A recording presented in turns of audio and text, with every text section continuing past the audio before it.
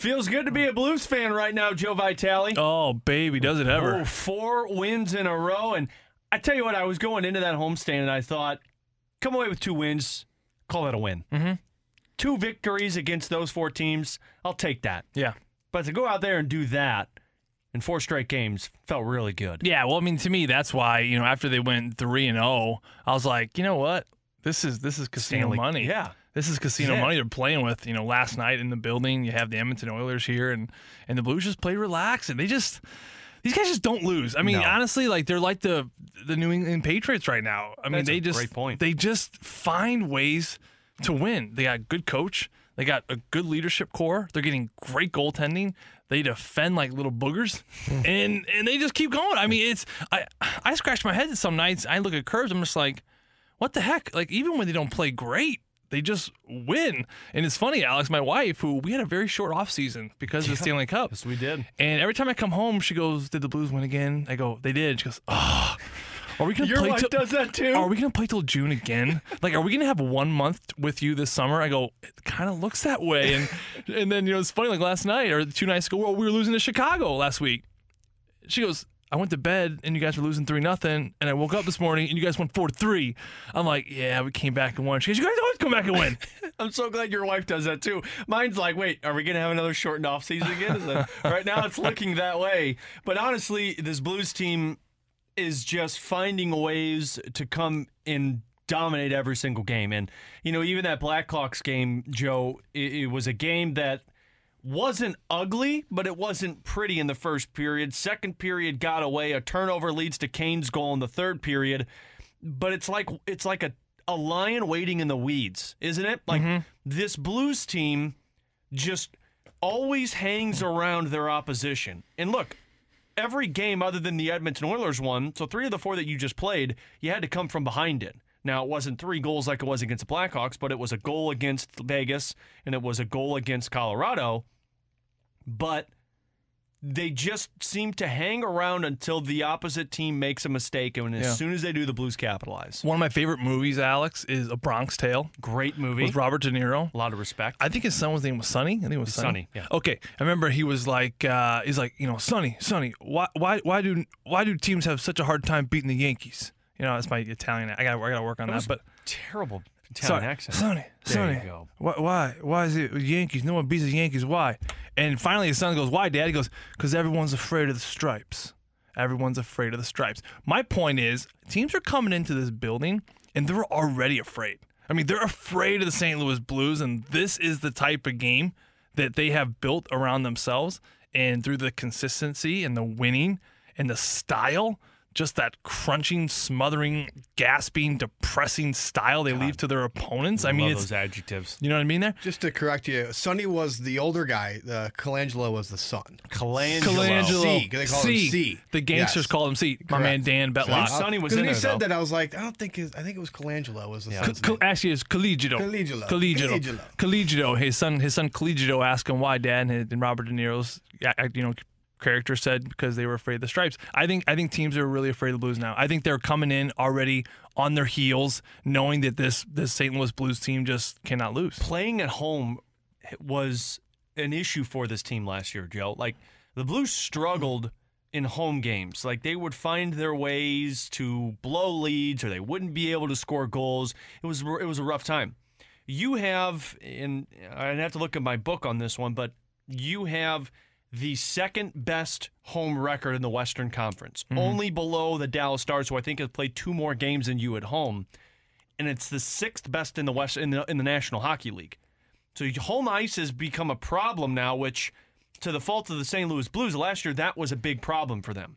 If your home game plays as well as your road game right now, you're a well-oiled machine, kind of like what the Boston Bruins have been. Yeah, and they're owning home ice. And you know what? This crowd's behind them, and they're behind the crowd, and it's just they're feeding each other. I mean, Alex, that Colorado game, it was a snowstorm. I mean, we don't get a lot of snow in St. Louis. So I'm not going to say it was a snowstorm where people couldn't get out of their house, because I lived up north at times where there's 2 feet of snow. But for St. Louis, that was a lot of snow. It was treacherous roads, and that place was packed, and the fans were on their feet, and they saw a great hockey game, and they're loving this team, and this team is loving them, and they are feeding off each other, and they've made Enterprise Center a scary place to play officially. I mean, when I was with the Penguins, they had a stretch there with David Backes and those Bear Jackman.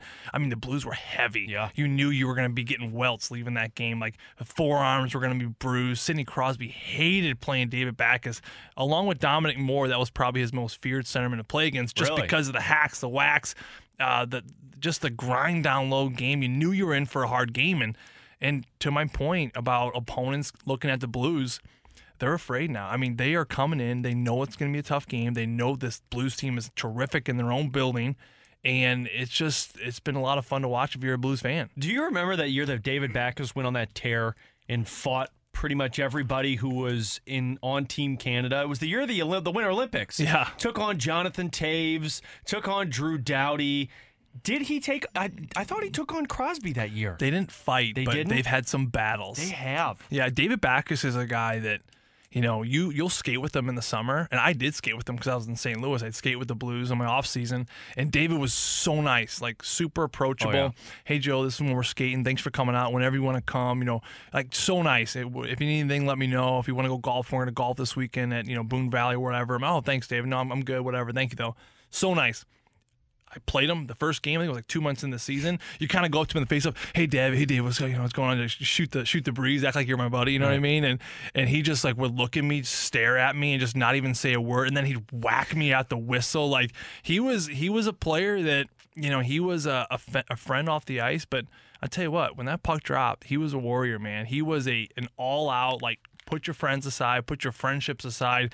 I'm here to win a game, and I think that's why he was such a good captain. How often did that happen in the NHL? When you'd be friends with a guy, and then you'd get on the ice, and they would just be a total you-know-what. Yeah, Matt Cook. That happened to Matt Cook when he went to Minnesota, and Matt and I were very close. I mean, we went to church group together. I mean, Matt was a pretty faithful guy. Which still surprises the hell out of me. I know. That you went to church group with Matt Cook. He led chapel. He organized chapel. We were at a great church, Northern PA together, and he was on stage sometimes talking and addressing the clergy. And I'm telling you what, Matt was a very faithful guy. But again, like David Backes, he went in that Superman phone booth when the game was on. He came out in his equipment on, and he just went to work. And then when the game was over, he was very sweet and very kind. And he went to Minnesota, and I was kind of trying to talk to him at warm-ups, and he just kind of gave me the death stare. And then he smoked me in the game, and I even said, "Come on, Cookie," and he just like would growl at me. I'm like, God, man, Did you ever go to the church by PPG Paints? Because there's a church right there. A big one. Yeah,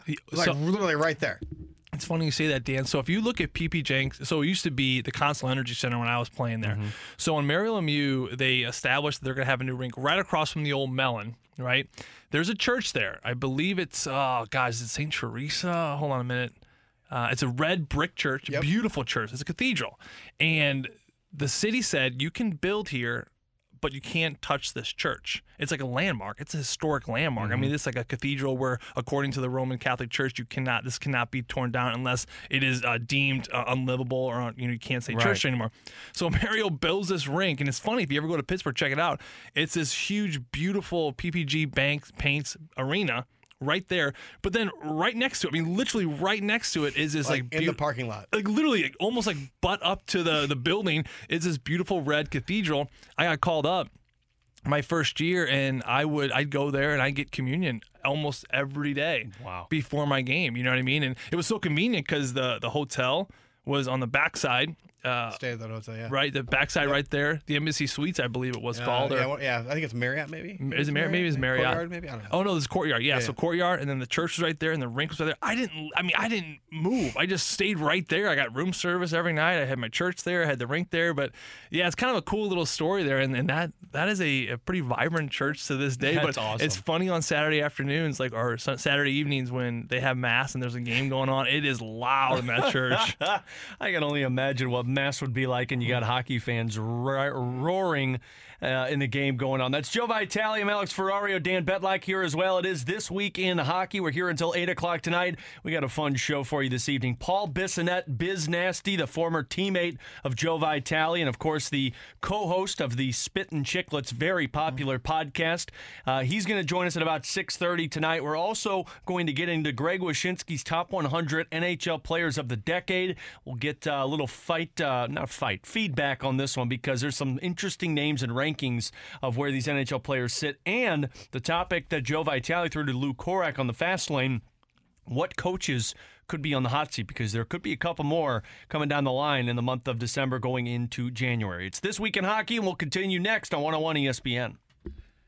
Back in on This Week in Hockey, Alex Ferrario, Joe Vitale with you, hanging out this evening. Of course, This Week in Hockey comes your way every single week here on 101 ESPN. It's normally Wednesday nights, but there have been a really odd number of Wednesday night games this season in the National Hockey League. I don't remember this many Wednesday games in the past. Yeah, they're trying to mess up our show, man. I think they are. They saw that Joe and Alex were putting it together, like, oh, we're going to screw this bad boy up. Yeah, but you know what, though? It's like we looked at it, and if we decided to do it like on a Tuesday, we would have had a great month in November, we hear, but then in December, we would never. So it's just the tail end of the season was like every Tuesday. Yeah, it's just, so we're making it work, man. I got to do it from afar. I got to do it from in studio. I do like doing it in studio, though. I miss you and Dan's face. Yeah, it's been nice having you in studio. Not that it's not fun hearing you watch Step Brothers when we're doing our show.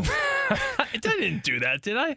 No, I don't think so. You were watching some type of movie because we were quoting it in each commercial break. Oh, you know what? That was in Tampa. It was in the background. Yeah. I don't like quiet hotel rooms. Oh, no, I don't either. I need to stay active. Right? I go crazy. Do you sleep with the TV on? Oh, yeah. Yeah, you got to. Does your wife hate it? The greatest invention ever had to have been the guy that came up with the timer. The sleep button. The sleep button on the remote control.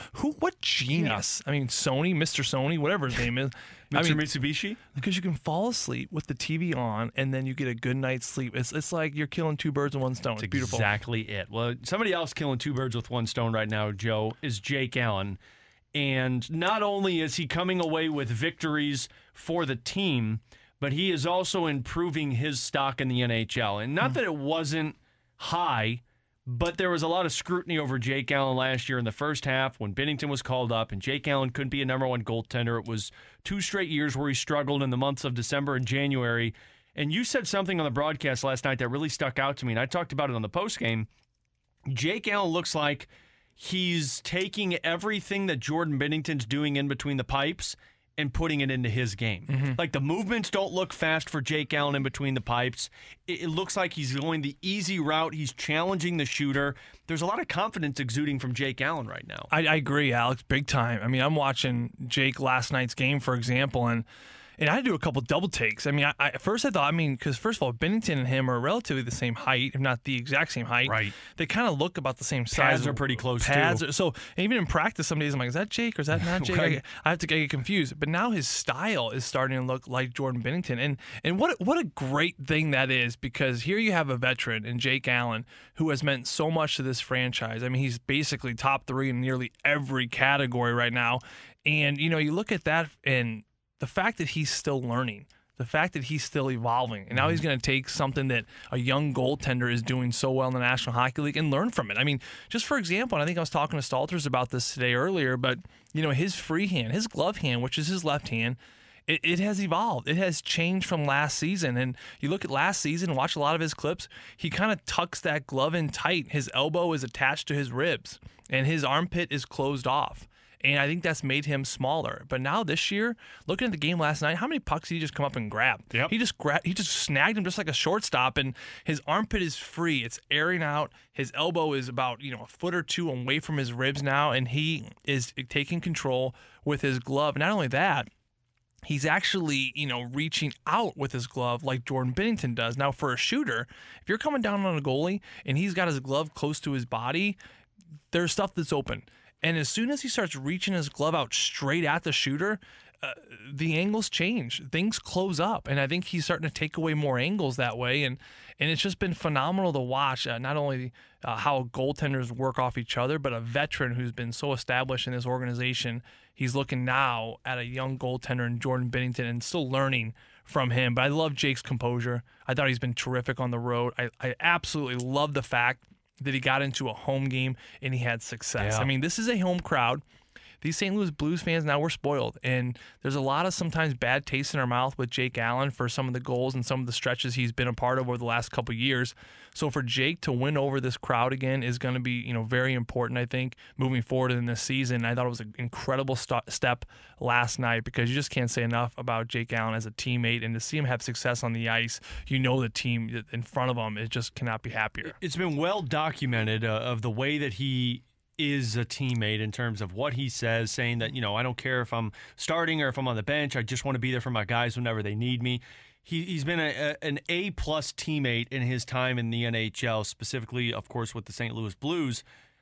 How rare is that, Joe? Because you've been a part of teams that have goaltending tandems. You've been a part of teams with an established number one goaltender and then as an established backup. Is it rare to see goalies have this type of relationship? It is now. 20 years ago, Alex, it was not a problem. Right. Because, 20 years ago in the National Hockey League, you had a starting goaltender and then you had a significant second. I mean, it wasn't even close, right? You had the starter was your go-to guy, and there was a big drop-off in your backup. So everyone knew that. So backups, they understood their role a lot more. Maybe they were really good in the locker room. They really helped out the starter because they knew that any given night, he's the guy and I'm not the guy. And it was a humbling position. Darren Pang talked to me a lot about it. Now, the goalies are so good. You look at the number one and the number two guy, there's not a big gap. Mm-hmm. So because there's not a big gap between the number one and number two anymore, sometimes it becomes really competitive. And you got to really watch the personalities because if you have a starter, maybe you're one guy that doesn't like how this guy is competing with them, or maybe you can say maybe he's throwing him under the bus at times, or he's looking to get a little bit ahead and become the number one starter. Sometimes those can really soil a relationship. And I have seen the National Hockey League. So I think that when you have not only a 1-2 punch, but you got to have the personality, especially for that veteran second guy like a Hudobin in Dallas. They absolutely love him down there. But he's competitive, but he also understands where he belongs. I think Jake, it's very important for him to understand right now, Jordan's the guy. When I'm called upon, I'll be the guy, but Jordan is the guy. And I think to understand that is a very healthy for not only the relationship of the goalie, but the relationship of the entire team. And Jake's definitely got to figure it out. So it's vital to have two goalies. Like, that's very well known when it comes to the NHL season for how long it is. And if something happens, an injury, you got two guys who can step in. But I'm curious, Joe, because the stock is rising on Jake Allen right now. I mean, I think when it comes to a number two goaltender in the NHL, he's probably one of the best, right up there with Yaroslav Halak with what he's doing in Boston. Excuse me.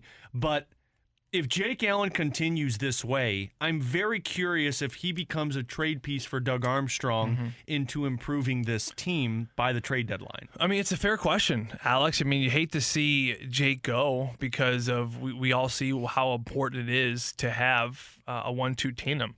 Now, come playoff time, maybe the 1-2 tandem's not as important. Right. So if you can take Jake, let's say we take it to the deadline. Let's say Jake continues this play. Well, he becomes very valuable. And who knows? I mean, Vladimir Tarasenko to me is kind of the wild card right now. Mm-hmm. Will he be okay for the end of the regular season and for playoffs? And that if he is, maybe Doug Armstrong doesn't do a thing. Maybe you have an elite goal scorer. I mean, Vladimir Tarasenko, right behind Alex Ovechkin, has the most 5-on-5 goals over this past decade, I believe, is 8 or 9 years. Yeah. So it's some crazy stat. Vladimir Tarasenko is an elite goal scorer, and you are getting that back right at playoff time if he progresses the way he's supposed to. So in that case, maybe you hang on to a Jake Allen. I do think the Blues could use a goal scorer. I mean, I don't sound silly, but every team can use a goal scorer. Right. I think the Blues really could use some more 5-on-5 production. The games they're winning, they are tight. We saw a lot of overtime games to start the season. Yep. You guys threw out that crazy stat last night. 8 out of 14. 8 out of 14, which is nuts. Right. So the games are tight. And you haven't had one in 11 straight, which is really weird. Yeah, and they're going to even get tighter in playoffs, and it's less penalties in playoffs, so you're really going to need to depend on 5-on-5. So you're really going to need a goal scorer, in my opinion, right now. Jake Allen could be a very valuable piece if Doug Armstrong looks at Vladimir Tarasenko and he's not ready, and they need a goal scorer because, let's face it, the Blues window's now, and it's going to be here for a few years, in my opinion, unless something else drastic happens where it can extend it a little bit. But their window's now, and I think he wants a win now. I think this is a general manager that is stubborn to a great degree, where he is hungry and he wants another championship. So he's going to have to do whatever he can at that deadline to hopefully increase his scoring. I think goaltending right now with Jordan Binnington in the playoffs, you're good every night, and defensively we're very solid. So we'll just have to see. And a lot just has to do with the Petro wild card as well. Well, the Petro one, I think, is the bigger wild card, and that might be the question. Look, I know people would look at it and say, well, you got to get rid of him if you're not going to get any. You want to get something back for him if you're not going to be able to retain him. But he also is your best shot at winning a Stanley Cup championship once again, because I think that changes the team drastically. But I'm curious, too, when it comes to this decision, and you were a part of this in the middle of a year with the Pittsburgh Penguins when they made some significant moves at the trade deadline. Let's say you do move a Jake Allen. Let's say you move somebody off of your roster in the NHL to try and upgrade the team. Does that mess up the chemistry? I think it does to some degree. Now, Alex, it could increase the chemistry. I mean, you may look at it like, well, we were so good before, why do this? Because now look what happened. Or we were so good before, and now we got this guy, and oh my God, look what happened. I mean, let's just take, for example, when I was in Pittsburgh, we brought in Jerome McGinley at the deadline. We brought in Morrow from Dallas. We brought in UC Jokinen and Doug Murray. I mean, players that were significant on their teams, and we were in first place when Ray Shero made all these moves. Now, we got bounced in Eastern Conference Final. We didn't have enough what it took. We had players like UC Jokinen, but he was playing on the fourth line, so he didn't really know how to play on the fourth line. Jerome McGinley was playing third-line minutes, which he was not used to. He was not the guy. He was not going on the power play. So you had maybe fourth-line guys that really didn't know what to do versus a Mackenzie McEachran, who knows exactly what to do in the 7 minutes he's called upon as far as skating, being physical, getting to the net, and maximizing his time. So there's the argument that you can mess with the chemistry. Doug Armstrong did nothing last year. He loved his group before the deadline, and I think that proved successful. I have every reason to believe that he's going to do the same thing again this year, assuming Vladimir Tarasenko is going to be okay. But at the same time, there's the flip side. Look at the Boston Bruins last year. Terrific regular season. They get Charlie Coyle in a trade. They get Johansson in that deal. So they added pieces, and they made it to the Stanley Cup final. I don't think they would have made it that far without the pieces added. So you really got to look at it in a few different ways. And Don Sweeney, I think he won the GM of the year last year because of the moves he made. So really it's about the general manager being really in tune with his group, the personalities, and will this guy fit in the system for which Craig Berube has in front of him. Well, and the trade that took place that a lot of people in St. Louis were hoping could happen for the team was Taylor Hall. He was traded to the Arizona Coyotes. So we are going to talk about that trade and what went down for Arizona, how he fits into that system, and more with Paul Bissonnette, Biz Nasty on Twitter, the co-host of Spittin' Chicklets podcast, the former teammate of Joe Vitale. He joins us next here on This Week in Hockey on 101 ESPN. Plenty of games tonight around the National Hockey League, some in the Central Division, a lot in the Western Conference. Colorado Avalanche, Chicago Blackhawks, Nashville Predators, Dallas Stars, the Arizona Coyotes, who sit in first place in the Pacific Division. And to talk a little bit about the Arizona team that made the acquisition of Taylor Hall, that sits at 20-12-4, and they are in action tonight, taking on the Minnesota Wild. We welcome in the radio analyst for the Arizona Coyotes, the co-host of the Spittin' Chicklets podcast, and the former teammate of Joe Vitale. It's Paul Bissonnette. Biz Nasty, how are you, buddy? Yeah, Joe used to clean my jock and fill my water bottles. They used to let him play with me a couple games. But that was when he figured out he's on the fourth line and couldn't get the puck deep, and he kept turning it over at the blue line. That's when I think they kind of told me, "Hey, you got to kick rocks." I've heard the podcast of Joe Vitale on there, and Biz, I'm glad you laid it out there for him and let him know that he just needs to get the puck deeper next time. He said it was the pressure that I was putting on him, which made him, fumble at the blue line. But just no accountability on Joe's end. But I will say this: I think he still stands as the most listened to episode in Spittin' Chicklets history. That doesn't surprise me. Over 700,000 people listen to that episode. So apparently somebody thinks he's cool. Well, I have a huge Italian family, Biz.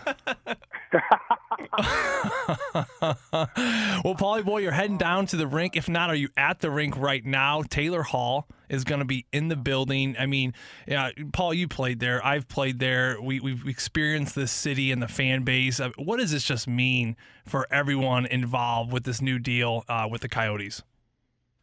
Well, I mean, I was in New York City when it all went down, right? Because I was there for we were doing some interviews. But just like, yeah, it's been crazy. I mean, I knew that there was about 5 teams that were involved in aggressively trying to get him. Did I, when the Coyotes names pop up, you're always a little bit pessimistic just because you don't know if because we haven't really attracted many big name free agents other than getting Phil Kessel this offseason. So maybe that kind of got the ball rolling. But I am so happy for this fan base, and they've been patient and waiting for a contender, and all of a sudden with adding a Hart winner like him, and considering we're already in first in the Pacific, we have great goaltending, we have a good back end with some guys getting healthy in Jarmelson and Demers. Hopefully we'll be back in the next few weeks or latest a month. All of a sudden now we have that offense and some depth up front, and like I said, I'm excited to see puck drop here tonight. I'd imagine we get some more fans than normal, and hopefully we can keep growing this thing and we can make a push here. Are we starting to see a little daylight now, Paul, on what happened with Shane Doan? I mean, obviously when Shane leaves, obviously there was some drama behind it. But maybe now looking back, I mean, the same thing happened with the Sedins. If you look at it, like the Sedins and Vancouver, Vancouver couldn't move on, in my opinion, while still having the Sedins. They had to finally get rid of the Sedins in order to start fresh.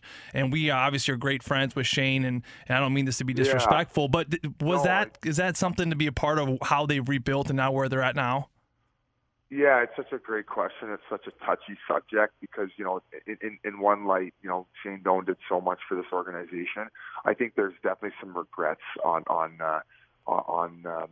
some people's parts on the way things were handled. I think that everything's been put to rest, and Doaner's not he's not a very vindictive person. He's not going to hold a grudge long or be upset. I think he's moved on, and hopefully, even moving forward, maybe he can, come back into the organization and maybe help out in other areas. But I agree with you. There was a few dark years, and I know there were definitely some fans that were not happy with the way that all happened and went down. But, sometimes difficult decisions do need to be made in order to, you got to get worse before you get better, and that's what happened. And we're seeing now since then the steady climb of this organization and finishing with more points year after year.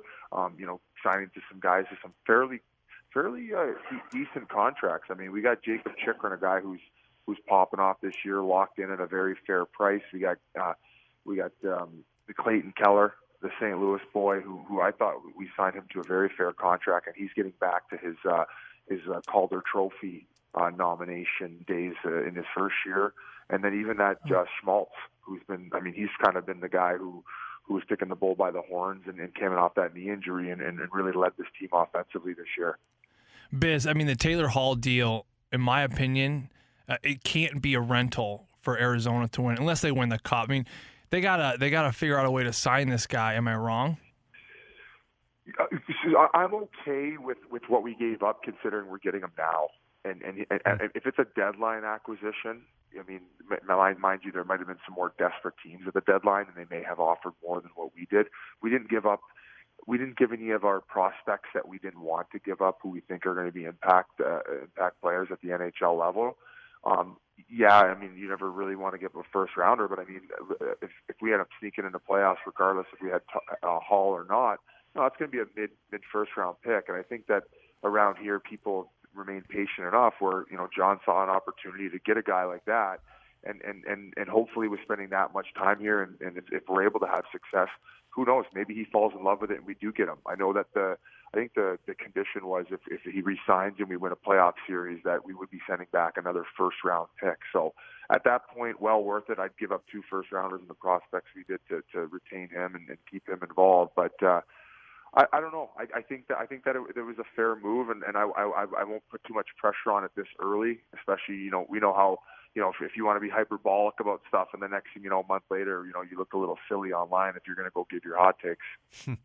We're talking with Paul Bissonnette, the radio analyst for the Arizona Coyotes here on This Week in Hockey. Alex Ferrario, Joe Vitale with you. So, Paul, what was that adapting like for Taylor Hall? Does it feel like, and I know it's a short sample size, but does it feel like that he kind of adapted into that locker room pretty easily? Because that's not an easy thing to do for a player mid-season. Well, first off, great locker room here. Guys really love each other, great chemistry. That's obvious, and that's probably why they've had so much success early on so far this season. I think he's going to, transition nice and smooth. I'm hoping it helps Kessel kind of find his game as well and take a little pressure off him offensively. He's been very solid, Kessel, and although the offensive numbers aren't there. So the reason why I'm once again okay with what we sent back in order to get him this early, we have Christmas break coming, then we have the All-Star break, and he's going to have some time to settle in before it really gets to crunch time. So I think once he gets comfortable here and everyone's settled in, that it's going to be a lot better, and everyone's going to be really able to focus on the fact that we already have our group set. And then, hey, this is it, let's go, not getting somebody at the deadline necessarily and shaking things up then. Well, Paul, from a personal standpoint, you're obviously covering the home games here for the Coyotes. You're doing some NHL work.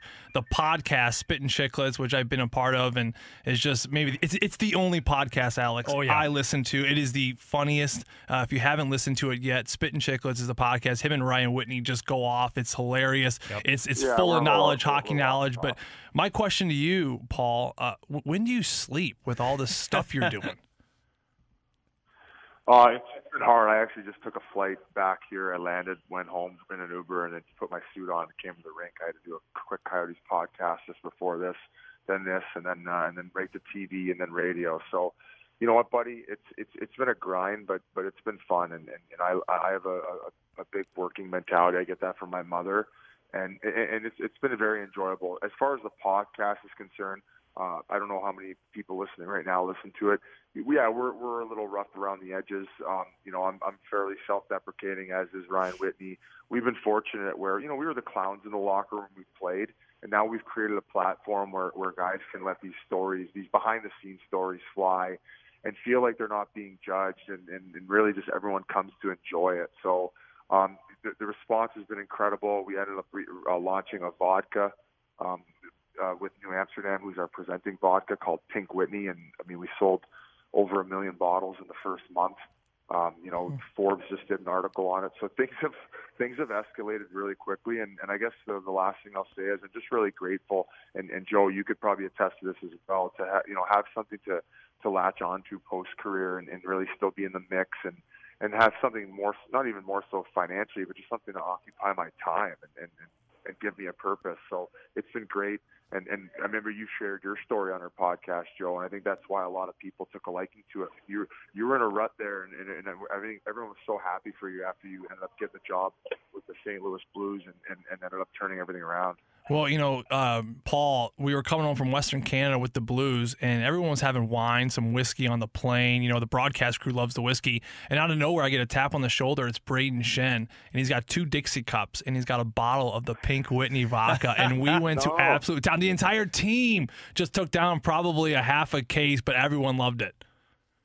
Oh man! Hopefully we're the ones who sent it out, because you guys have done so much for us, and we love that group there. And talk about a group last year that just really gelled together. Was there a team in the league that's having more fun than those guys on and off the ice, or what? These guys are hungover every day at the rink. I'm serious. I probably shouldn't say that. But these guys, you mentioned the tight locker room in Arizona, Paul. It's very similar in St. Louis. And look how much success each team's having. Oh, it starts there, man. If you don't have a group of guys that are willing to lay it on the line for each other, you're hooped. You can go back, look at all these years, and even on teams that are like they tend to be overpaying guys. Now you have to have the money spread out in order to be successful. So the parity's great in the NHL. Everything's good, and I appreciate you guys having me on. Is this live radio, by the way? This is live radio, Paul, and you've crushed it. I know, and I didn't swear either. You didn't slip up one time. Kept her tight. That's You're a pro, kid. Yeah, you are, Paul. You guys got anything else for me? Or no. Can I go do my Coyotes duties now? Yeah, we're going to let you go be your radio analyst tonight. Hey, man, thank you so much for taking some time out with us. It's great to catch up with you and have fun the rest of the season. Absolutely, and actually, I jumped on that Cam Johnson and Strickland podcast recently, so look out for that one. Those guys are animals as well. Oh boy. We know Have you all. been on there, Joe? What's that? Have you been on yet? No, they haven't asked me. Oh. Yeah, maybe one day when I'm when they need a filler. Well, we talked about you on there, so hopefully that gives you the Chicklets bump and you get the nod. No, man, I'm a Chicklets guy. I don't go on any other podcast. All right, fair enough. Hey, thank you guys for having me. All right, on, thanks. and, Thanks, Biz. love Take to all care. you folks in St. Louis. Thanks, pal. Awesome. There you go. That's Paul Bissonnette with us, the radio analyst for the Arizona Coyotes, and, of course, the co-host of the Spittin' Chicklets podcast. We'll take a break. We'll come back for more This Week in Hockey here on 101 ESPN. Final time here in the first hour of This Week in Hockey. Alex Ferrario, Joe Vitale with you. No, that's right. We got one more hour to go. Plenty more hockey talk to get into. Big thank you to Paul Bissonnette for hopping on with us, and always fun to catch up with the co-host of the Spittin' Chicklets podcast. And honestly, I will pump the tires of that because it is the hockey podcast to listen to. And I also will pump the Joe Vitale episodes. The first episode was good. The second episode was better. Oh, really? The second episode of you telling the story of you having your vasectomy done and then reversed, and then, of course, having a child that's on the way. Right. It's an incredible story. I haven't listened to either. Really? I don't like listening to myself or watching myself for that matter. I know you're supposed to in Joe this position. Vitale's on the NHL Network, too, last night. I know. Did you see him at the angle from the scoreboard? My nose looks so crooked. You looked Italian. Your hands were moving around, Jeez, like mine do. You can see the 4 broken noses I had right in that clip. I'm like, God, it's a terrible angle. Lighting's terrible. No, it was fun being on that podcast, and I know we joked about it with Biz because he was just on the Cam and Strick podcast, but I've heard great things. They're doing a wonderful job here in St. Louis, so check that podcast out as well. Those podcasts are fun, man. I mean, they are. They're a good venue for guys and a platform for guys just to kind of cut loose, let loose, tell and the stories. and it doesn't have to be as PG-13, so they're a lot of fun. Yeah, and this you can check this podcast out. It is more PG-13 for the listeners, but of course this podcast is out there as well. This Week in Hockey, you can search it wherever you get your podcast from. So, Joe, this is going to be a highly debated topic, I feel like. And the listeners can jump in on this as well. Hot Shots text line at 65780. Greg Wyshynski, Puck Daddy from ESPN, he's the NHL senior writer, put a list out of the top 100 players in the 2010 decade. So the last decade, the top 100 players. And we talked about this morning on the Bernie Miklasz Show with Jeremy Rutherford because a lot of these I was surprised by, but none more surprising than the top 3. Yeah. Where, according to what Greg Wyshynski decided, again, this is an opinionated topic, Sidney Crosby's number 1, which I think everybody can get on board with what he's done. But he has Connor McDavid as number 2 ahead of Alex Ovechkin. And that part's really surprising to me. I got a problem with that. I do too. I got a problem with that. When was McDavid drafted? 2015? Yeah. Okay, so he's only half the decade. Right. I mean, if you're talking 5 years, of course.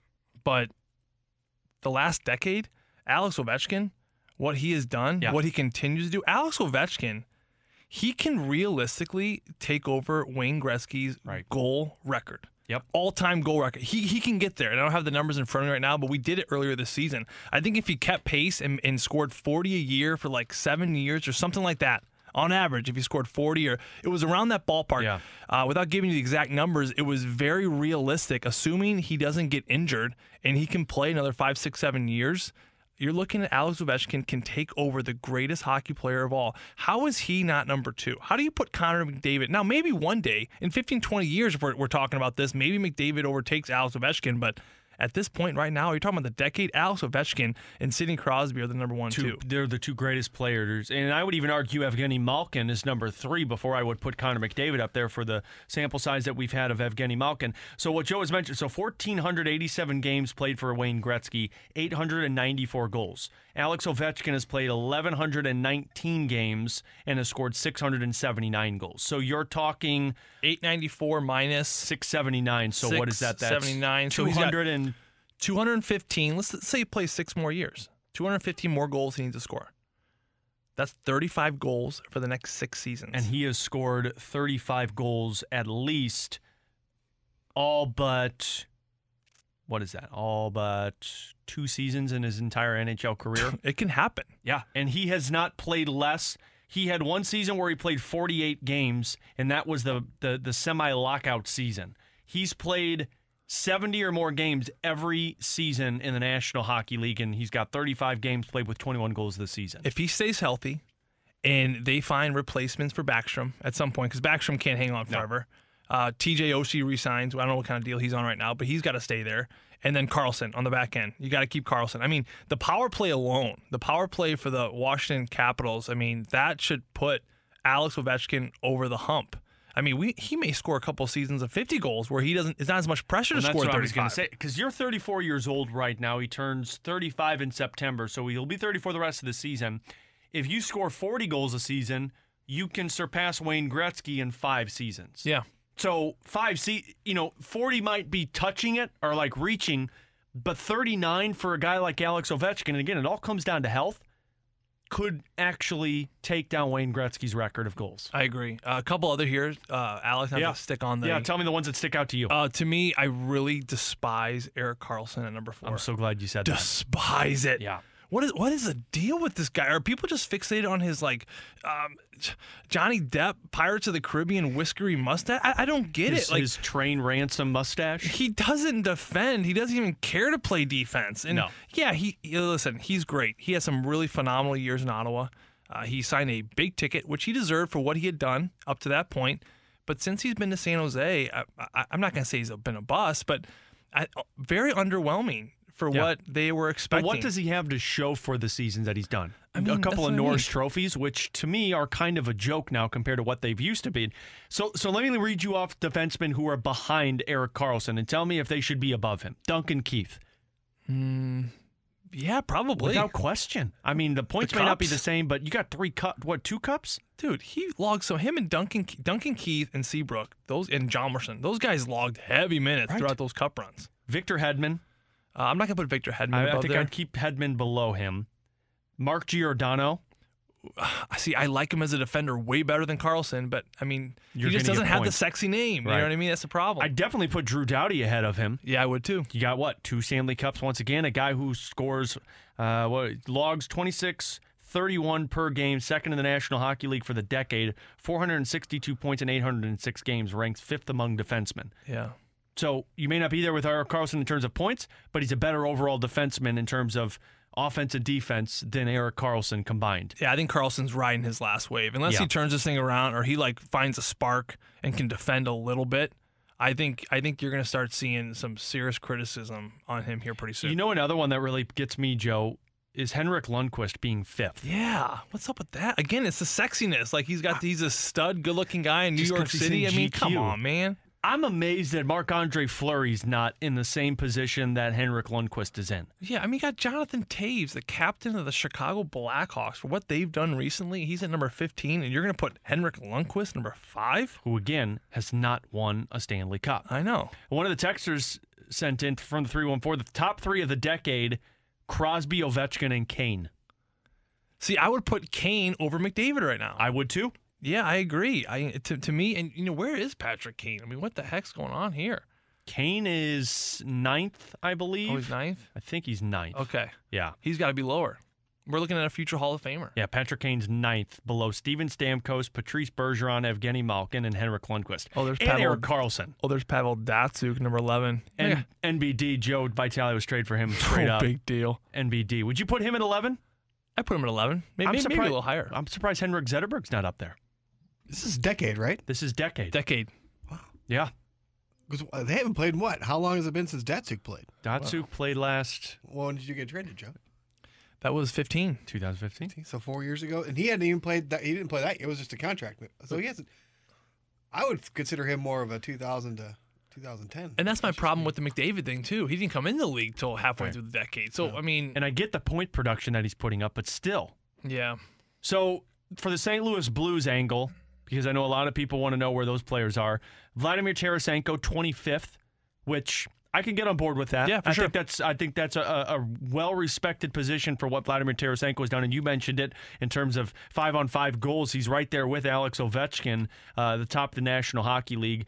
Alex Pietrangelo is 61, which that's a joke to me. Yeah. I mean, again, I know it's a short sample size because he really didn't break out until the last couple of seasons, but if you're looking at the all-decade, he's still a guy who, through 2010 to 2019, he's logging you 20 minutes on average a night, and he played 713 games. So you can't judge this by points, in my opinion. You got to judge this more on the defenseman and what his role is for the team. For sure. No, I agree. And Ryan, don't forget Ryan O'Reilly was at number 56, which I think if this is done in another 5 years, looking back, he's going to climb significantly. Oh, yeah. I mean, Patrice Bergeron, who was a good comp, I think, for Ryan O'Reilly, is at number 7. Yeah. So that's a big, I mean, it's almost 50 spots back, which, I mean, Patrice Bergeron over the decade has done a lot more. So I'm not going to say that Ryan deserves to be number 7 and maybe Patrice Bergeron needs to be higher. But I think in 5 years, you can look at Ryan O'Reilly and how he will surpass Patrice Bergeron. So a couple that I'm not seeing on here. Brad Richards.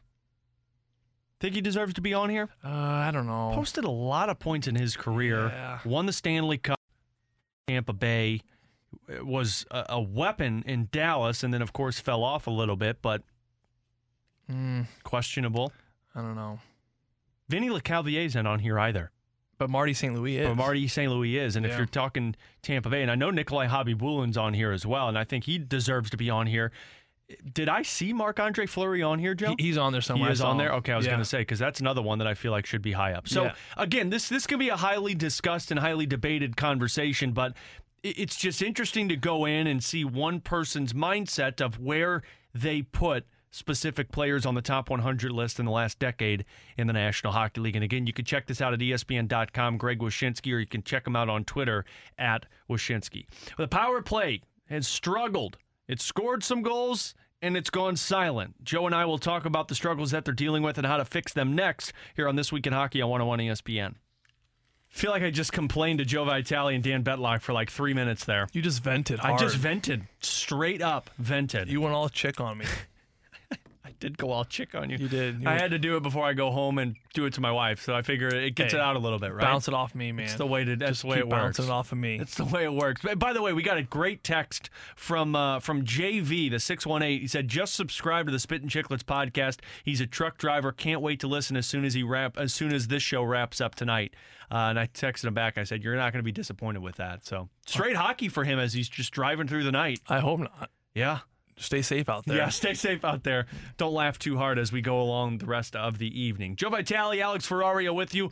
We'll get into a little NHL rundown segment in our next segment, some topics around the National Hockey League. But now I wanted to talk power play with Joe. And, we've been watching this Blues power play for the last few years. Specifically this season, led the team when they were going through all of their struggles with 5-on-5 scoring. But now you're in a little bit of a slump, Joe, and we saw that desperation play against Colorado when they had the 4-minute power play and they scored 2 goals. But we also saw them go 0-for-5 last night against the Edmonton Oilers. They're getting chances, but they're just not finding ways to convert. Yeah, if you're a team, though, that's getting chances as a coach and as a team, you're fine. Yeah. You're fine with that. Eventually, the bounce is going to come. Hey, Robert Thomas shoots the puck from the outside last night. It hits the post. Goes right to Justin Falk, who has an empty net. It goes off of freaking Larson's toe. Right. I mean, that's a goal. Yeah. I mean, they're getting chances, and this team is not frustrated by the lack of scoring. First of all, you brought up that 4-minute power play. Nazem Kadri takes a 4-minute major high-sticking penalty on Colton Parayko, an undisciplined play in the neutral zone that really hurt Colorado because there was really no going back for the Blues after they scored those 2 goals. But you have a 4-minute major. The Blues go out there, and they shoot the puck, and they're aggressive. And Ryan O'Reilly said it after the game, we made it a point to outwork Colorado. And as a power play, you don't think of it very often this way because you have the odd man advantage. You have the extra man. So their natural tendency, instinctually, you think you can sit back and you have the extra guy so someone else will do it. But Ryan O'Reilly, throughout that struggle, they had a big goose egg for the previous 7 games. They said after the game that we looked at that power play like we've got to outwork our opposition. They did that. They had 2 puck recoveries. One ended up on David Perron's stick, ended up in the net, and then Vince Dunn, another recovery by Oscar Sundqvist, ended up on Vince Dunn's stick, ended up in the back of the net. I think the Blues continued that momentum into last night's game versus Edmonton. I actually really liked the power play. I thought there were a lot of options. I thought they were aggressive. I think they learned something from that major penalty where they scored the 2 goals. And they were close. They were very close in a lot of those situations in last night's game against the Oilers. So if you're a player on that team, you feel very good about it. The most important thing I loved about the power play last night was the fact that they didn't score, but it was really kind of the reaction after, how they've carried the play 5-on-5. Sometimes you'll see teams that get really discouraged when they get chances. They don't get chances, but they're not having a lot of success in the power play.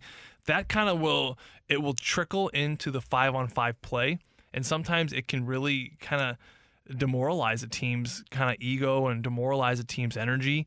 But the Blues just did not let it affect them. They kept going 5-on-5. They carried the play, and I think that was a really good maturity growing point last night for the Blues. Well, and Craig Berube said it after the game, Joe, too. He stated that, we kept that first power play unit out there, and I believe it was that where they had 5 shots.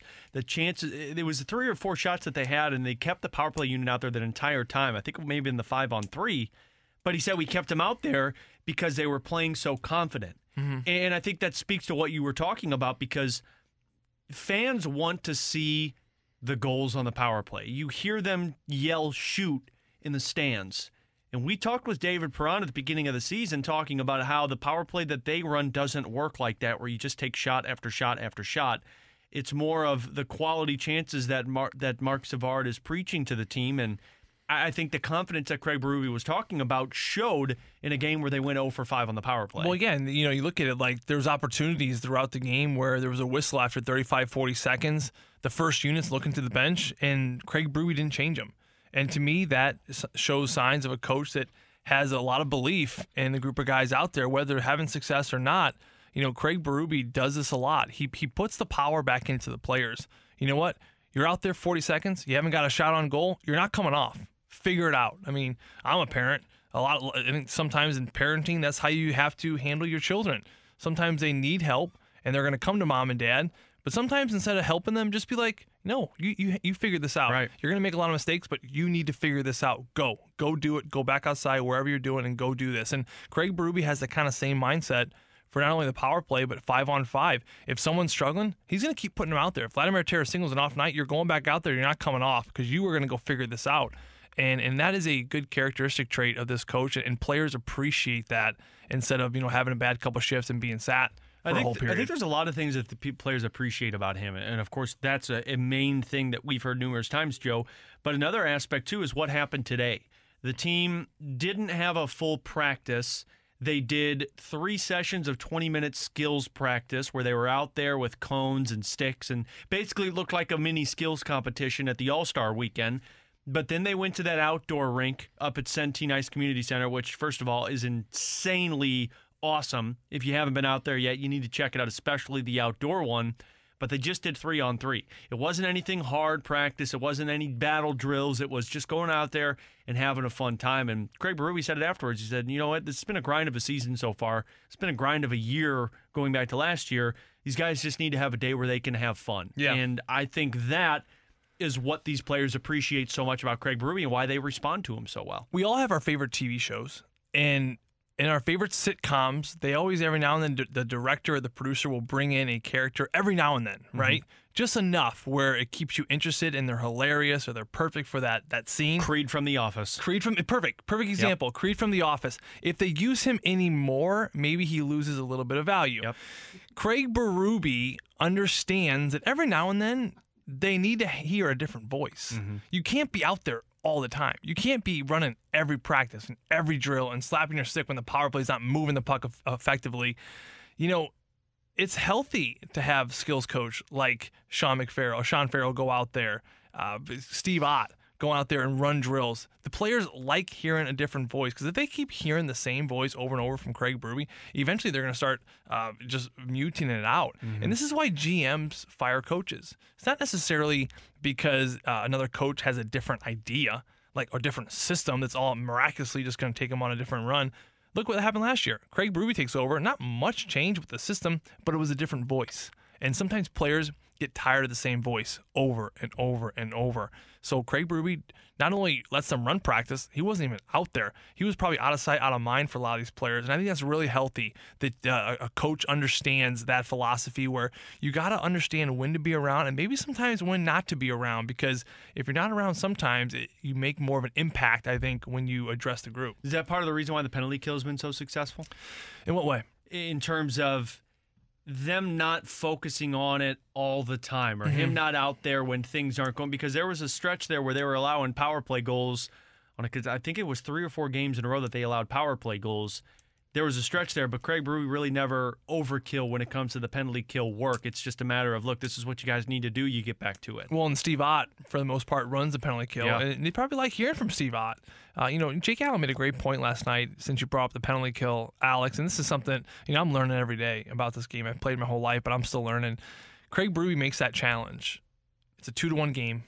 And he makes a challenge, and Curbs and I up in the booth like, oof, it's a close call. I don't know if you make that challenge, because now you put yourself on a power play. But then Jake was talking to some reporters after the game, and Jake said something pretty spectacular in regards to the penalty kill. He said in some ways he likes 6-on-4 a lot better than 6-on-5. So the fact that they lost the challenge, they go back on the kill, and now Edmonton's, it's a 5-on-4. They pull their goalie. Now it's a 6-on-4. So instead of a 6-on-5, which it would have been, it's a 6-on-4. And Jake said, I like that because it's more structure. We're used to the penalty kill. We do it way more regularly than a 6-on-5, so guys understand what needs to be done.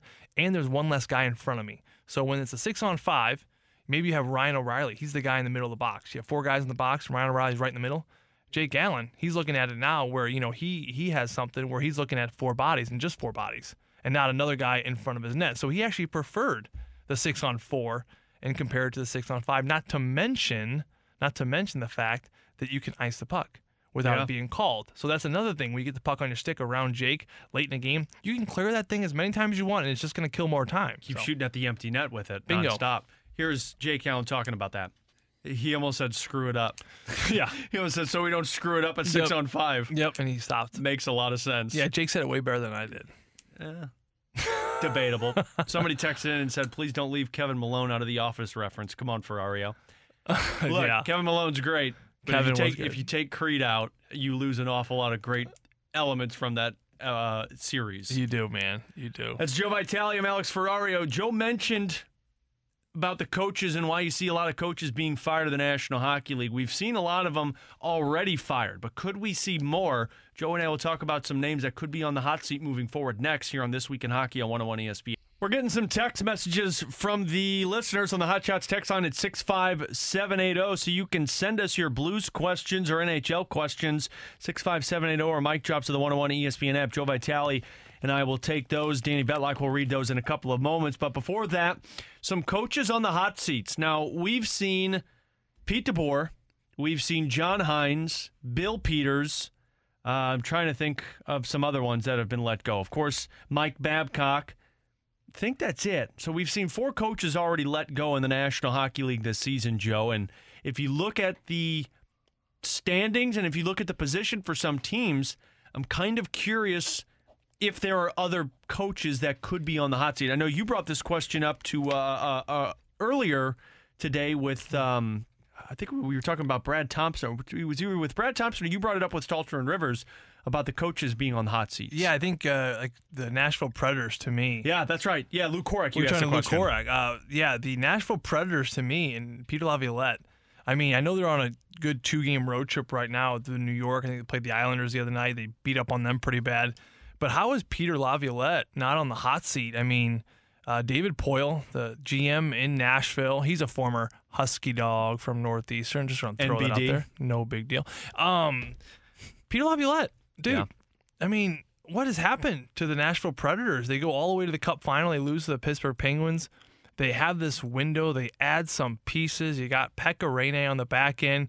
You got, what was arguable, maybe the best defensive core to start the year last year.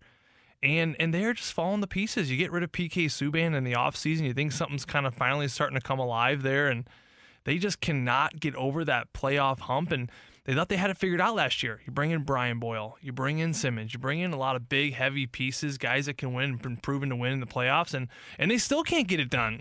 And to me, Alex, that's kind of comes full circle to what we were talking about earlier. Maybe the Predators are just tired of hearing the same voice over and over. Maybe it's time for a new voice in Nashville, because I'm telling you what, I know their window looks good, but it's going to close here pretty soon. I mean, Johansson, all these players right now, Turris has been a healthy scratch this year. I mean, Yossi's 30 years old.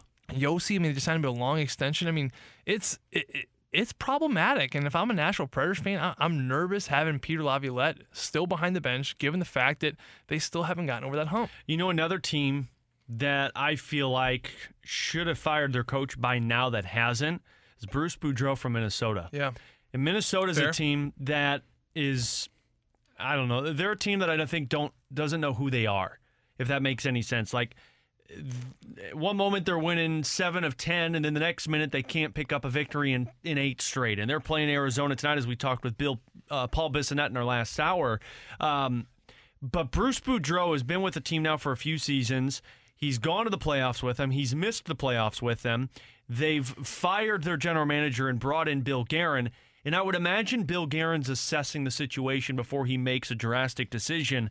But when you're 16, 14, and 5 in 35 games this season, you're on the cusp of being out of the playoffs, also being in a wild card position, it would seem that they need another voice in there because they just don't know who they are. You know, it could be that. Or, you know, if you're Billy Guerin, you can look at the flip side too, Alex, because that's certainly one argument. The other argument might be, you know, you got Ryan Suter, you got Zach Parise, you got Koivu, you got a lot of older guys that are on these long deals that – or let's just face it, they're older and they're a little bit worn out. So maybe you're looking at a Minnesota Wild team that the players are kind of past that window, and maybe Bruce Boudreau is the right guy for the job, but we just got to move some more pieces to get him some better players.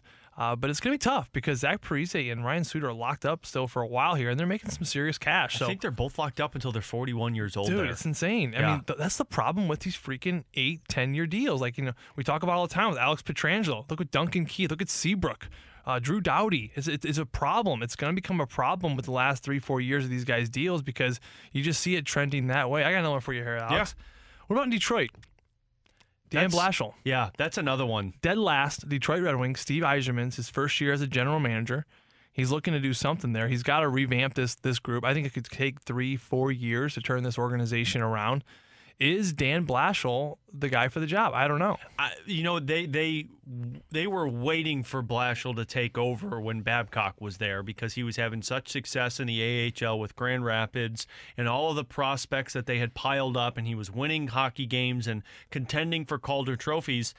But then it dropped off because the players that they were hoping to put with Blashill all kind of called it a career. I mean, Pavel Datsyuk, Henrik Zetterberg, and then you had Nicholas Cronwell. Mm-hmm. So all of these veterans that they had transitioned, and they didn't have that next core. Mm-hmm. So, yeah, I think Detroit's a team that that's a tough one too, Joe, because Detroit's a team that needs a new voice there because they're not having success, but it's also a team that I think Steve Yzerman's strategically doing this to where you got a tank. Yeah. So you might as well lose for a couple of seasons with a coach and wait till you have a new core in place and you want to coach there. But, I mean, tell me from a player's perspective, if you're a tanking team, would you rather have a coach who can start to instill some better mindsets into the players rather than just continue to go out there and play bad hockey? Well, I think that's just a terrific point. And I think that must be what Steve Yzerman is thinking. Whether Blashill is the guy and you want him here, then that's great. Keep him there. Or if he's not the guy, well, you're in dead last and you're losing and something's not working, but you got to lose. You got to keep losing. You got to be terrible. The worst thing to do is to finish, third or fourth to last every single year. I mean, the Blues dealt with that for a while. They went so many years without a first-round pick because they were always making the playoffs but then losing. I mean, it was just that constant. Like, either you got to be really good or you got to be really bad. And Steve Yzerman right now, to your point, Alex, I think he's looking at this group as a team that cannot defend. I mean, when you have Green and Daly, I mean, you got some bad older defensemen on the back end. This group cannot defend. They're not getting goaltending. Jimmy Howard is on his last leg over there. So I think you look at this whole thing like, we just got to be extremely bad. And they've moved on from their goaltending prospects. I mean, they had a Peter Mrazek in their system that they gave to Carolina because they put the faith in Jimmy Howard. And I'm not saying Mrazek could turn that team around, but Mrazek's having a better season and career now that he's away from Detroit rather than what Jimmy Howard has had. Well, and I should backtrack a little bit, Alex. I was kind of commenting about the 8 and 10 year deals, how they were just not good, except Braden Shen. That is a good deal for Braden Shen because he's my homeboy. And he just texted me. Apparently, he's on the way to a Christmas party. And he goes, "What's wrong with these 8-year deals?" Dude, you're taking shots at Shen's 8-year deal. I didn't say it was his deal. I'm just saying from Doug Armstrong's perspective, This is what he's going off of. Right. He's looking at the Seabrooks. He's looking at, all these players.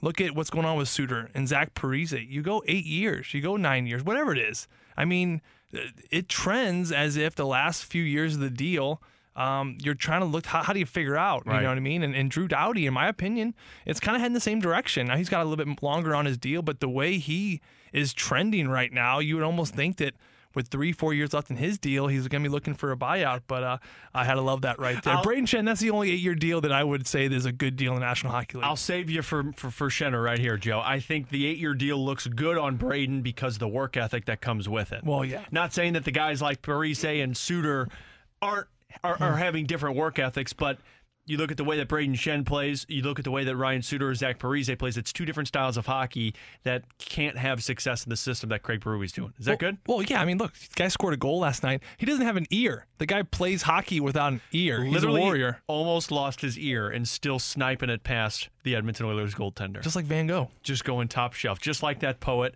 Vincent Van Gogh. No, he was a painter. Oh, he's a painter. I learned that Are you last sure? night. I learned that last You night. sure? Yeah, Curbs corrected me. It's good to know. I got that clip too. If you yeah. Don't worry, we've played the hell out of it this morning and afternoon on here on 101 ESPN. Let's take a quick break. This Week in Hockey, we'll come back with some of your questions on the text line, Hot Shots text line at 65780. Also, some other stories around the NHL, all coming your way next on This Week in Hockey on 101 ESPN. Check the Hot Shots text line at 65780 because we are getting a lot of text messages, some questions for Joe Vitale and yours truly. It is This Week in Hockey. Alex Ferrario and Joey V back with you. We'll get to some stories around the NHL. We do have What's Up With That coming up in our final segment, which includes Joey's old team spoofing a Christmas movie and Barry Trotz starting a battle royale with the Nashville Predators head coach. But before that, let's check the text line. Danny B., what do we got, buddy? From the 314, can you see, and it's funny because I asked you this, because I don't get to look at the text line too much, or I try to not to because it's a wormhole sometimes. That's but true. Can you see the Blues looking into Ilya Kovalchuk now that he's been released? No. Stay far away from No. What is If the- stay here or stay away as long as you can. Stay away if the second worst team in the Western Conference cut Ilya Kovalchuk, he's not good for a team to win a Stanley Cup. I always think of the scene from The Office where Michael Scott sees Toby. No, God! God, no! Please, no! No. He's the worst. God, no! No, Ela Cole, I think his time's done. LA brought him in because they thought they needed scoring. They Paid him an realized, absurd amount of money. listen, this guy can shoot. He's got a knack for the net, but I just really doubt the fact that he can play into a team system, especially a grinded out system that is demanding like Craig Berube. No way, Jose, can he play that style. How rare is it to have players come back from the KHL and have success in the NHL? I mean, you just don't. Well, first of all, you don't see him come back very often Right. because, first of all, it's tax-free money over there, and the fact that they went over there is for probably a reason because they couldn't cut it in the NHL anymore. Unless you're Jaromir Jagr. Unless you're who's still playing hockey. Radulov came back, right? Didn't he Yeah, go? but then he went back because he didn't have success over here. Oh, no, Radulov did come back. Yeah, Yeah. I guess. It's rare, though, because, Pavel Datsyuk went over to the KHL, and he was rumored to possibly want to come back to the NHL, and who knows if that plays over here. So Yeah. it didn't work out for Sabotka. No, it didn't. See, give and take with those. But no, yeah, I'd stay far away from Ilya Kovalchuk. Surprisingly, though, the St. Louis Blues nemesis in the Eastern Conference have been rumored to be talking to Ilya Kovalchuk. Boston Bruins? Boston Bruins. I can't see Bruce Cassidy and Don Sweeney making that move. That seems to be what you said Pittsburgh did when they brought in a Jerome Iginla. Yeah. And you're playing him on the third line. He was playing third line minutes with the LA Kings. Yeah. And he wasn't happy. So he's not going to have any success playing over in Boston. I wouldn't think so, but who knows? Another one from the 314. Does number 20 get retired? No, I don't think so either. I don't know. That's a tough one because, look, alternate captain, been with the team for 90% of his career, wins the Stanley Cup in St. Louis, but it's pretty tough to get numbers retired. I mean, maybe if they can get another cup in the next 2 years, then maybe. Yeah. And trust me, I am. There's not a bigger fan Oh, I'm pro Alexander Steen all day long. on the planet than us two. Yeah. And we absolutely love him as a person, as a player, what he's done for this organization, how he treats people. I mean, he is, to me, he is the next Keith Tkachuk. I mean, he followed in Keith Tkachuk's footsteps Oh, yeah. as far as what it means to be a pro. So I would love to see it. I just don't know if the numbers are there, if the impact was there like you have with Al McGinnis or Brett Hall, let's just say. Can you name the last 2 people to wear number 20 for the Blues? Well, I know Jamie Rivers wore once. I know we were talking about a little earlier, Mike Peluso. Mike Peluso way wore back it in the- way back in the day, Who yeah. was an animal. No, I don't know the last 2, no. Mike Johnson. Johnson. He was your teammate, wasn't he? Did he play in Arizona? Nope, never No? played together. Nope. Never mind then. Jamie Rivers, was the other one to wear it as well. From the 314 guys, you were talking earlier about Jake Allen and his play, and one texter mentioned just because he won a few games, you can't put him up on a pedestal. Okay. What's a few games to you? To which in my mind I replied, I was like, well, just because he had a rough month, you can't bury the guy as well. Well, what are a few games? Because this goes back to the second half of last season, He's played well. where he's won all of those road games for you. Yeah, he just passed up Curtis Joseph for the all-time wins list. Shutouts. He's like second, yeah. second on the list in wins right now. Wins, and then he got the shutout too. I creeping think up on he's the tied shutouts. with Mike Liut, or he took over from Mike Liut. Yeah.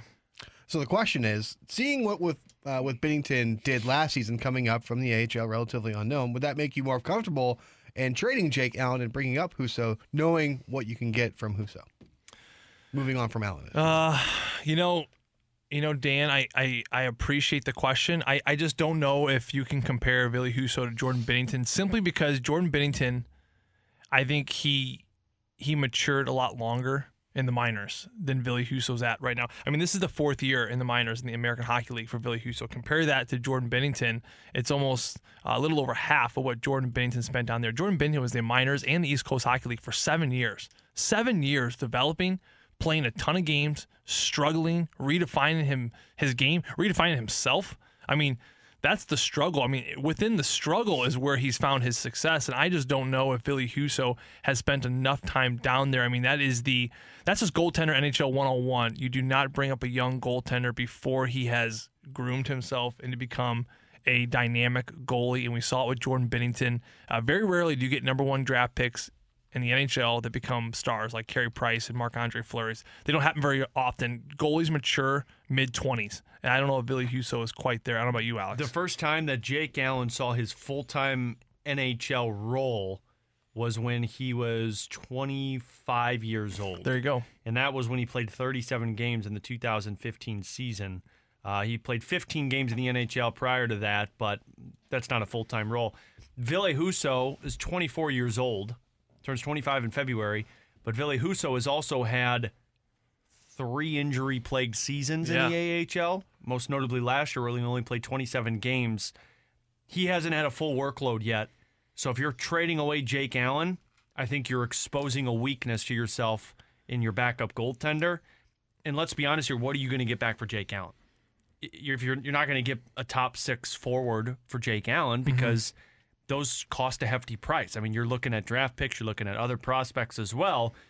So what you're going to get in return for Jake Allen, I think Jake Allen's more valuable to you than trading him away for something. Well, and it's not just about the numbers. I mean, it's the locker room. It's the locker room. It's the relationship with the starter.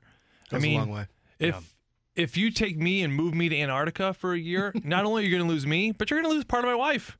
She's not going to be the same. Yeah. If you take Chris Kerber away from me, I'll be a sad little puppy, and you're going to lose a little bit of me. So I mean, but my point is, Doug Armstrong looks at that. How will losing Jake Allen and bringing in a Ville Husso or some other goalie, how will that affect Jordan Binnington? How will that affect practices? How will it affect the day in, day outs? Because certainly you don't want to lose Jordan Binnington.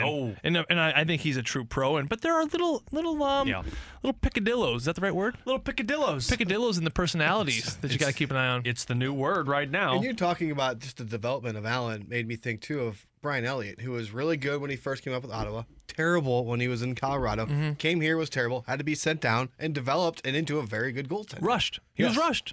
He was rushed. You can't rush him. Same thing Chris Butler said, too. Yeah. The reason he never really had that extended career in the NHL is because he felt like he was rushed by Buffalo. They drafted him and put him in the NHL right away rather than let him grow in the AHL. Exactly. I mean, the only Rush that was ever successful was the band Joe Rush. Vitale. No, the band Rush. The Band Rush? Greatest Canadian band of all time. Tom Sawyer, Working Man. Tom Sawyer, leaving my. Every time I hear Rush, I think of Slapping the Bass Man. Slapping the Bass Man. Great I love movie. you, man. Slapping the Bass Man. One more, Dan. One more here. Also, you were talking earlier about the need potentially for trading for a scoring winger. Joey mentioned that.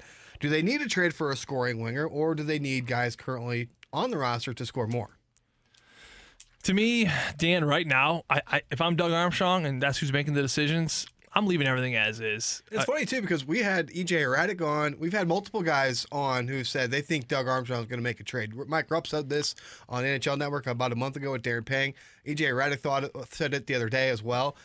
And now it's kind of they were linked to Taylor Hall. Do you think a move is coming? I think just as there's a couple wild cards. We were talking about a little earlier in the show, Alex. Where's Vladimir Tarasenko going to be? That's number one. And if you are going to get someone, well, you got to look at your most prized possession and who you got to give up, which is Alex Pietrangelo. If they decide to move on from Alex Pietrangelo, because you can get someone back who's a really good goal scorer and a big hole. really good winger if you do decide not to move on with Alex Pietrangelo. But I don't even know if you get a really good winger for Alex Pietrangelo. Well, because he's a rental. Yeah. Well, that's a good point, but at least it frees up a lot of cap space moving forward, where Doug Armstrong could certainly move in a direction where you can pay someone a lot of money to score a lot of goals. So Yeah, I mean, I'm with Joe. We're in the locker room on a daily basis, and we see the chemistry. You heard Paul Bissonnette mention it, how close those guys truly are. That means something in an NHL season, especially when you go through the grind and when guys joke around and when they laugh. You can't mess that up. That is the most valuable thing for a team if they want to push for another Stanley Cup. And you know what, Alex Pietrangelo, this is a tough one. Yeah. Because he's a UFA, and he's going to want a lot of money. And you know what? He deserves a lot of money.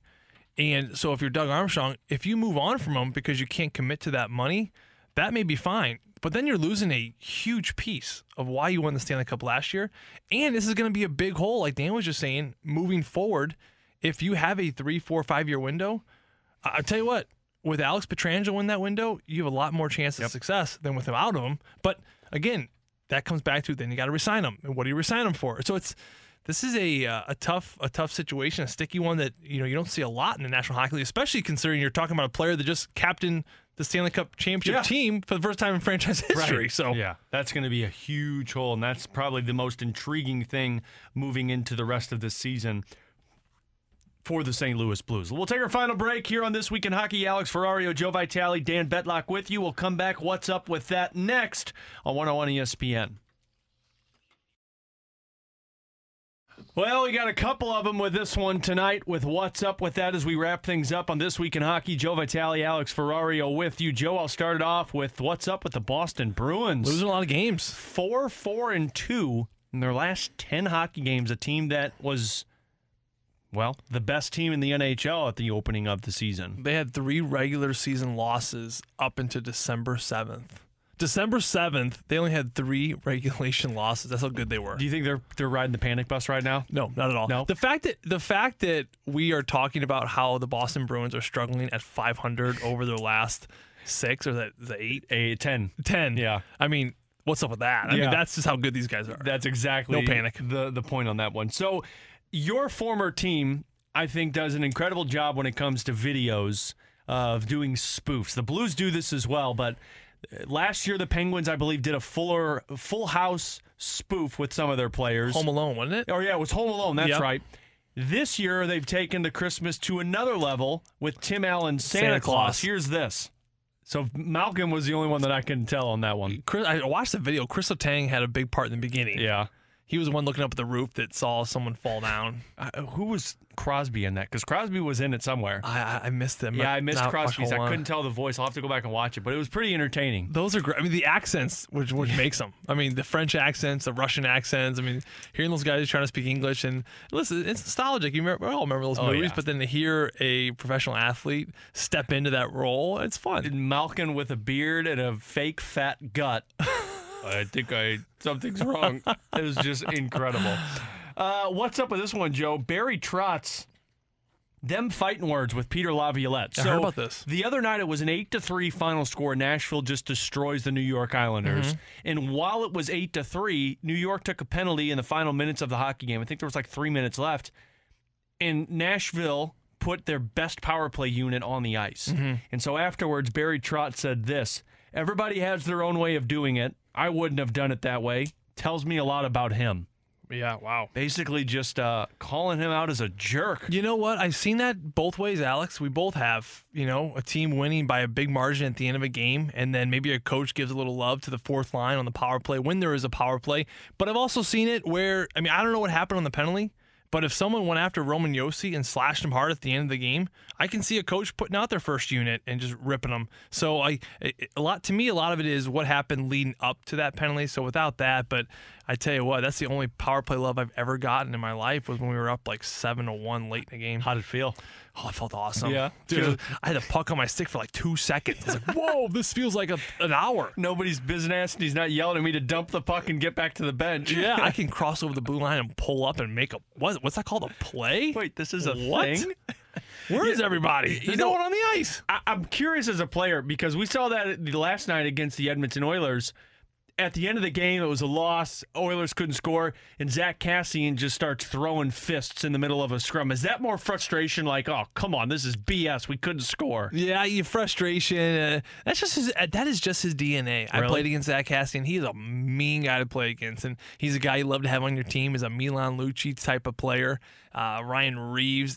Ryan Reeves, actually, I think he's tough, but I don't think he's like mean. Yeah, he's not like angry tough. Zach Kassian's mean. I think Reeves knows he doesn't have to be mean because he knows he can just dominate anybody that gets into a fight with him. He's just so technical. He's just a boxer. Yeah. That guy, he can be sweet and kind and, mellow, but also be tough. Zach Kassian's just angry. That's what's intimidating about Reeves. How mellow he is when he's on the ice. I know. Even when you're fighting him, you see his fights, he's like squaring up. He's just kind of like smirking. Yeah. You're like, geez. That pisses me off when they smirk. I know. Just makes it even worse. Well, that's our What's Up with that. And as we wrap things up, of course, the Blues are headed back out onto the road, a 3-game road trip that starts on Saturday, as the Blues will head out tomorrow for California. Joe Vitale gets to leave the cold winter weather and head to the sunny boardwalk. I'm getting tan. You going to be longboarding next time we call you? No. Well, if I am, I'm not going to put it on Instagram again. I made that mistake last year. Yeah, you learned from your wife on that one. Jeez. That's a big test, though, against the San Jose Sharks, Joe. Well, it's going to be a big one. In the Shark Tank, a tough building. The Sharks pride themselves on pumping tons of shots at the net. A team in despair. Just lost their head coach, Peter DeBoer. We all know about it, and they're looking for a little bit of life. Listen, Joe Thornton's on his last leg. I don't know if he's got any hockey left in him after this year. This is a team that's going to try to come together under Evander Kane and the Carlsons and the Brent Burns, players who've had terrible years. Brent Burns, speaking of players having a rough year, again, just a lot of players having bad years, but the Blues play anywhere close to their style, they will dominate that game. The Sharks cannot keep the puck out of their net. Jones is having an atrocious year. It's a game the Blues should take care of business, and then you go to L.A., another game you should take care of business if the focus is there. I'm curious if the Blues are going to throw their bodies around in that San Jose game like they did in the playoffs last year, because the Sharks still have it in their memory of how banged up they were after that series. They were extremely banged up. I think players are still hurt from that series. I think so. That bench was down to like 9 guys in the last 5 minutes of Game 6. That was about as convincing. That was about as predictable of a win as I probably could have called all the entire year last year. From the preseason to the Stanley Cup final. That was the one game coming in. You looked at the bench in the first period. You're like, oh my God, this like can he just give us the 2 points? Can we get out of here? These guys are just close. Leaning over the bench and just hurled over on their rib cage. Nothing. Yeah. Well, it's a 9:30 puck drop on Saturday night, which means we got an 8:30 Mitsubishi Electric pregame show presented by First Community, 9 o'clock BMW of West St. Louis pregame skate, and of course, Curbs and Joey will have the puck drop at 9:30. Thank you for joining us tonight here on This Week in Hockey. We'll be back with you next week. Big thank you to Dan Betlock for all of his work. I'm Alex Ferrario. He's Joe Vitale.